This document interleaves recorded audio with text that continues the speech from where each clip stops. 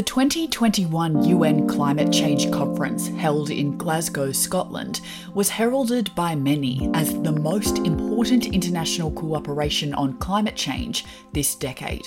The conference aimed to strengthen and set pathways to reach the Paris Climate Agreement to limit global warming to 1.5 degrees made at the conference in 2015. But as the dust settles on this highly anticipated event, what has it actually achieved? How has Australia's role at the conference impacted our response to climate change? In this special episode of Think Sustainability, I'm joined by Dr. Sven Teske, Research Director at the Institute for Sustainable Futures, and Dr. Cameron Tonkinwise, Research Director of the Design Innovation Research Centre at the University of Technology, Sydney, as we weigh up COP26. I'm Sophie Ellis, and you're listening to Think Sustainability. Yeah, my name is Dr. Sven Teske. I'm Associate Professor at the Institute for Sustainable Futures. My research focus is on 100% renewable energy concepts for whole countries, for industries. So we basically provide benchmarks for net zero concepts for whole countries, but also for chemical industry like cement, steel industry. And I'm involved in the process of the climate conferences since COP1. So I've been to COP1. As you probably hear from my accent, I'm originally German. So it was in Berlin in 1995. And I went to 16 COPs out of the 26. So I'm quite involved in that process.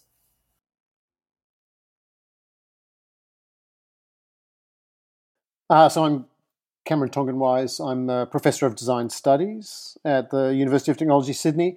Most of my research focuses on developing ways in which human-scale designers can contribute to systems-level change, something that we call transition design.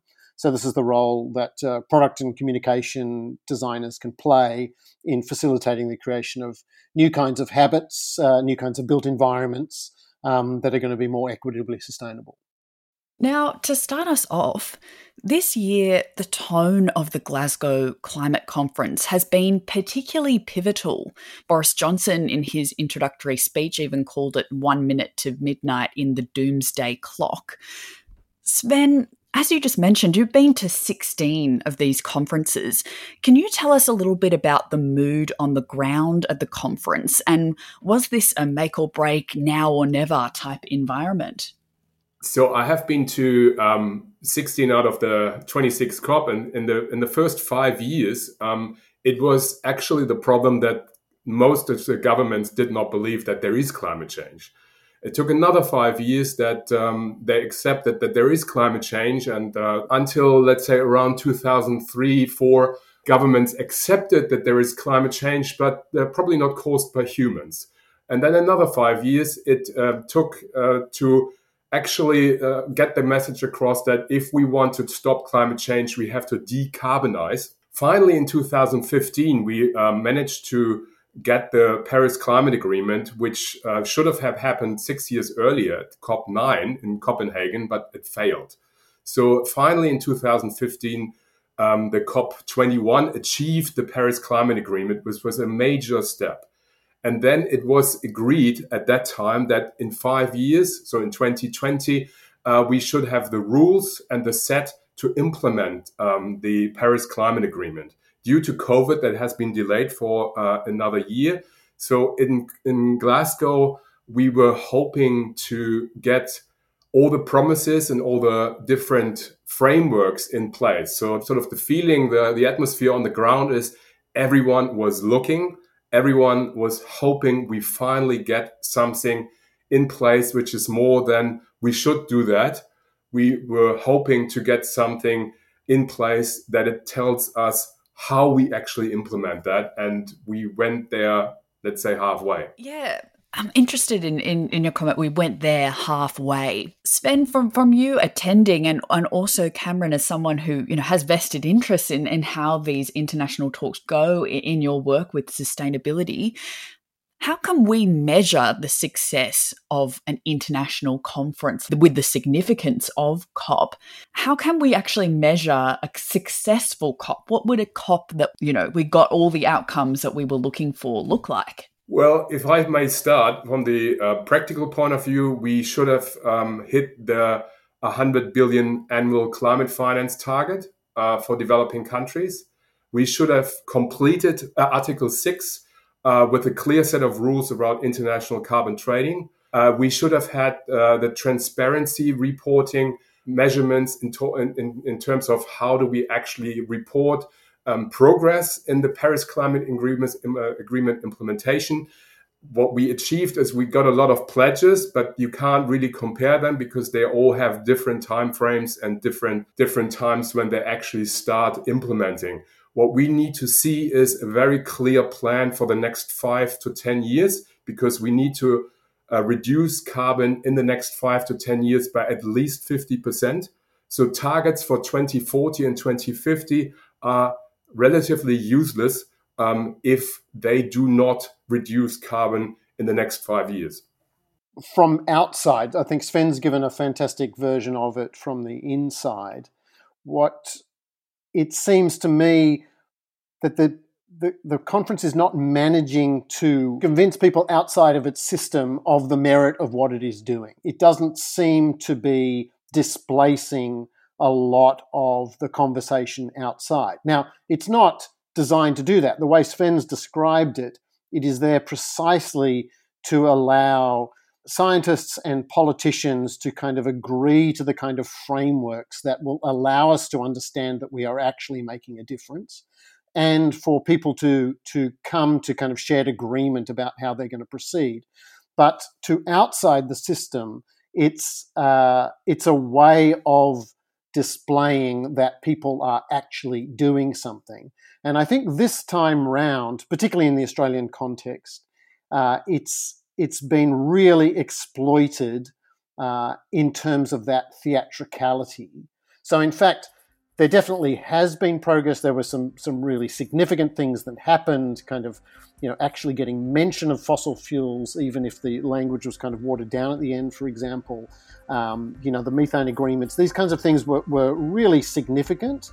But I think the way in which it sort of is being perceived externally as only getting halfway there means that it's not doing the job that we need, which is convincing large numbers of people to completely start realigning, how they're living.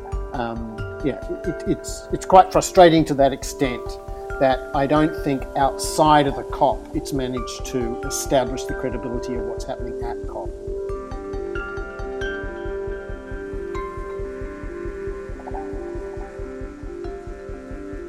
We saw a number of commitments made in addition to the Paris Agreement, one of which, the Methane Pledge, which is to cut 30% of methane emissions by 2030. Now, over 100 countries signed this pledge. How significant was this agreement? Is this something we expected to see come out of this COP? It is significant, but the problem we have with those pledges is that we need to understand that if we want to implement the Paris Climate Agreement, and if we want to achieve a global warming limit by 1.5 degrees, we have to phase out fossil fuels. There is absolutely no other way around it. So net zero means net zero energy carbon emission. Methane is, the pledge is good. Methane is a very strong greenhouse gas. It's 24 times more stronger than 1 unit of CO2. However, a lot of that comes actually from fossil fuel production, like from gas. The main countries in that process over the last 26 years were always the US, Russia, India, Saudi Arabia, Canada, and Australia. Those are the countries who pushed hardest to not phase out fossil fuels. while other countries, engineering countries like my home country Germany, is pushing quite hard because they see an energy transition is actually good for the business. And then the third party are all the developing countries who, which is really understandable, try to get finance out of it, to actually get help to set up their energy supply, because many of the developing countries don't even have a proper energy supply. If you try to get 200 countries to agree in a consensus, is a really difficult thing. And besides the fact that there are a lot of democracies involved, which means the governments change after 5 years. So what they agreed 5 years ago might not be in line with the government now in charge. And that's another problem. This methane pledge, Cameron, was one of the pledges that Australia did not sign on to. What do you think that bodes for public perception of Australia's commitment to net zero on an international stage? Just to shamefacedly say, no, our economy depends upon the extraction of fossil fuels, which releases methane, and agriculture, and so we are just not going to do that. Often without justification, occasionally with the kind of justification, that the overall emissions on a collective basis are small, whereas on a per capita basis they're extraordinarily high. Yeah, it's particularly frustrating to feel that at this moment in the kind of crisis, the governments of Australia can feel so emboldened to just simply refuse to sign on these things and not even make an effort, and just absolutely destine the country to being based on fossil fuels and agriculture and extractive industries. Yeah, just an anecdote. The Australian pavilion was back to the methane pledge pavilion. So they were actually looking at each other 2 weeks, and it's like they were really physically next to each other. There was Australia, and across the pathway was Brazil, and then down there was the Nordic countries like Iceland and Greenland, and it's a wild mix of different countries, and you see that one pavilion pushes that right next to the other to that pavilion, another country has the exact opposite proposal. In my culture, in Samoa, there's a proverb that goes, "E pala ma'a ai le pala upu." It means that even stones decay, but words remain. How switching one word or number could reframe worlds. How climate action can be vastly different from climate justice. On adaptation finance remains only at 25%. Not the 50-50 split that was promised nor needed, given the warming that is already taking place on this earth. Failure to provide the critical finance and that of loss and damage is measured, my friends, in lives and livelihoods in our communities. There was an emphasis on the notion of equitable establishment of climate action, ensuring the justice, if you like, in climate justice. We saw this in things like the Clean Energy Fund for developing nations. I want to talk now about the differing importance of mitigation versus adaptation and the cost of both mitigation of the effects of climate change that are already being felt. We think in places like our Pacific neighbours. Cameron, I might just get your comment on the mitigation versus adaptation balance, particularly in your perspective of working extensively in transition design, so large-scale societal transition to more equitable and sustainable futures. So this is the really major challenge, and it's obviously an incredibly complicated situation in which we are trying to both mitigate and adapt at the same time. And so this is a very complicated situation in which you're trying to work out how to move resources from the way in which they're sunk into current business as usual. You're trying to work out how to generate the funds that would enable you to transition. And then you're having to think about the way in which those two sort of play off each other. It's something that, because of that complexity, it's really essential that societies around the world feel like they can trust. The real problem is that it is driving home to people outside the COP that there are simple solutions to this. Technology, not taxes. This kind of sloganeering, green, blue, hydrogen, the way in which adaptation and mitigation are complicated in their effects on each other. And then, of course, there's a whole other layers of complexity on top of that, which is questions of justice, questions of retroactive justice in terms of people who've already been suffering, justice moving forward in terms of equitable ways in which we proceed. And these are not merely divisions between developed nations and developing nations. It is always the poorest who are subject to environmental injustice within developed nations. So you then have this whole other layer of complexity of kind of just transitions, which was an agreed to component. Again, one of the moments of progress in COP26 is a kind of signing to initiatives coming out of things like the International Labour Organization to ensure that there is some kind of redistributive justice associated with the kind of jobs. Where are the international funds currently centering? Is it more on future and adaptation, or is it on the mitigation of effects that are already being felt? Well, historically, it was quite interesting that the progressive forces in the climate conferences actually never really wanted to talk about adaptation because it felt like we are already giving up. So we wanted to sort of push mitigation in order to not have to adapt too much. The problem now is that 26 years later, that boat has sailed. We actually have to adapt because of the failure of the international community to reduce carbon emissions 10 years earlier. The good news is that we actually have now technologies, renewable energy and energy efficiency technologies, which make it possible for countries and for economies to thrive without CO2 emission. Right now, the problem we have is the adaptation will be very expensive. And in some cases, there's absolutely no other way. And especially the Pacific Island states need to have a lot of money for adaptation because it already started. So it's a bit like a ping pong. Everyone tries to push that thing to another country. And the United Nations have very little to force OECD countries, let's say, to actually put the money on the table.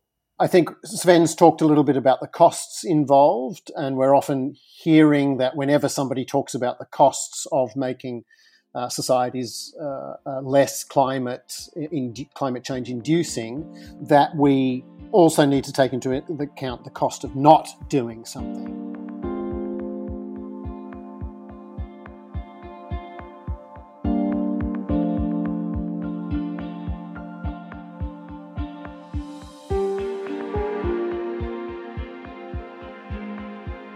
Yeah, let's move to talk about Australia's role at COP and also some of its climate policies that have emerged both in the lead up and since the conference's conclusion. The government has been vocal about its attitude to letting market forces drive and motivate energy transition in Australia. You know, we had Treasurer Frydenberg state in an interview last week that Australia would change its supply of fossil fuels according to international demand. What are some of the concerns with this attitude? I mean, so I'll jump in and just say, I mean, it is the most facile understanding of society. There is not this fixed division between sort of doing nothing, markets make decisions, people innovate, technology comes, it progresses, it will fix on the one hand, and having commitments which you actually resource possibly through taxes on the other. So this kind of opposition between technology and taxes totally misses the reality of society, which are the kind of the ways in which we decide what to invest in, what to kind of innovate and work towards in relation to that kind of middle area of innovation. These are things which exist, the whole of society exists in the gap between this kind of facile opposition between technology and taxes, or between just letting the market decide and actually making decisions as a society about how we would like to prioritize these kinds of developments. So I totally agree. And on top of that, it is the case that the most economic way of producing electricity right now with new power plants is actually solar, onshore wind, and offshore wind. So if there would be an actual market approach, we wouldn't go for CCS or something like that, because that is far more expensive, because besides the fact that you can't actually buy it on the market, it's not even available on the market. So if you just go for a market approach, you just go for renewables because they are cheaper.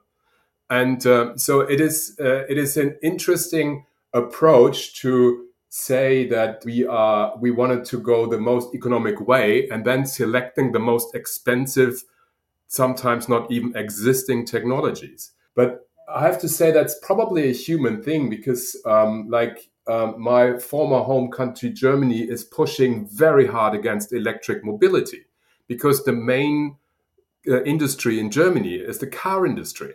And they lost basically at least 10 years in the development of electric cars, and they lose market shares big time on a global level. And it's exactly the same approach. It's just the approach to refuse to change a technology, to refuse to adapt, refuse to develop their market, their industry further. And at some point in time, they realized we are actually too late. We have to now actively fight against transition. The problem we have then is that at some point in time, other companies and other countries will deliver that technology, and the countries who fail to change will have an economic disadvantage and also lose lots of jobs. It's easy as we have these discussions after the conference has concluded to reflect on how things could have been done better, and it's important to be critical of how the process could have been better designed. But I want to ask, is there anything that Australia really succeeded in at COP? Well, I mean, if you're like 26 years in that process, I have to say, after the COP in 2007 or 2008 or so in Copenhagen, I went back home and totally frustrated, and I thought, I'm out of here. And here we go, 10 years, 12 years later, I'm still in. The thing is, we have no alternative, and we actually came quite far with 200 countries. So there's always a huge list what could have been better and so on. But I think in the grand scheme of things, we are much further than 5 years ago. We have a lot of good things under development. And I also have to say, Australia on the ground actually does very well in terms of renewables. It would be good to have more support from the federal government, but the state level governments do really good things. So I'm an optimist, and what else can you do? I mean, I'm an optimist to have, at the end of the day, a successful process. And yes, it's a bit frustrating that a few words are in that document which I wouldn't like to see. But at the end, on the other hand, technologies are actually now developing, and the not to emit CO2 to produce energy is actually cheaper. So that's the good news. You know, the COP process has managed to get us from heading towards 4 degrees to heading towards 2 degrees. So the curve is bending. And that's something to be celebrated. I think, as Sven indicated, what's kind of interesting is that the theatrics of leaders and fossil fuel companies, in this case, invading the COP space to kind of make announcements or change languages, is to some extent lagging. Sven indicates we're in this very weird situation in this country where, solar rooftop penetration is the highest per capita in the world, more than 3 million houses. It's absolutely incredible the speed with which more or less individual households have actually decided to start to transition to other types of energy source. So we are in the middle of an actual transition. So it's very weird because there is this complete disconnect between what has started, which is positive on the ground, and the way in which the federal government wedges the so-called urban elite against coal miners around the country. So it's this very weird situation. So I think it's important to just recognise there was progress. We are bending the curve. It's not at 1.5 where it should be, but it's certainly not at 4. And we got some really interesting things in there. Fossil fuels are mentioned for the first time. As I said before, we got just transition mentioned in there. So as a kind of snapshot of where the world is, yes, as Sven started, we're halfway. And that halfway is not because governments have been incredibly brave in terms of their policies. It's because there are structural adjustments also associated with ecological politics on the ground. So that's good. On the other hand, as I said before, the actual way in which the debate now about how to proceed is unfolding, the kind of clash between the necessary complexity and comprehensiveness of what this transition will involve and the kind of just totally immature rhetoric we are hearing from so-called leaders in this country is actively dangerous. And it's actively dangerous because obviously COP isn't the only kind of thing in the world at the moment. We're in the middle of trying to sort of negotiate tail-end COVID resurgences. We're trying to think about the way in which economies supposedly come back rather than using this as an opposition to transition an opportunity to transition in new directions. So there are all these other things outside. Locally in Australia, the kind of rise of really, I think, quite worrying versions of discourses of freedom are being backed by a really alarmist language coming from increasingly right-wing elements in the country, is the context in which we're trying to have a discussion about a major transition. It's very difficult to start talking to people about making adjustments in how they live and the ways in which they work when you've got people carrying gallows around in the streets demanding a very American version of freedom. So in that context, the kind of theatrical language emphasis of COP, I think, is really worrying. So we're just in this odd situation where things are happening starting to happen on the ground, and yet the actual way in which this is being spun, I think, is extraordinarily counterproductive. What is one thing to come out of this COP26 that really excites you? The most exciting thing for me is that I see that the finance industry, the global finance industry, including the insurance industry, actually got it. They know that they have to change their investment portfolios, and they are really engaged, and they have understood that the cost of capital for fossil fuel projects is way higher now than for example, for renewables projects.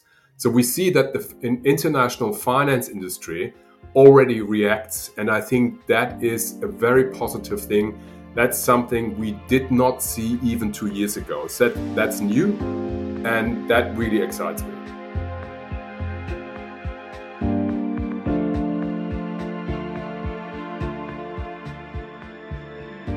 Think Sustainability is made possible with the support of 2SER Radio, the University of Technology Sydney, and is heard around Australia on the Community Radio Network.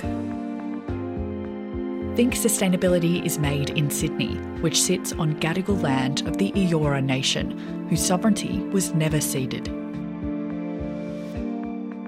You can subscribe to Think Sustainability wherever you get your podcasts. I'm Sophie Ellis. Thanks for your company.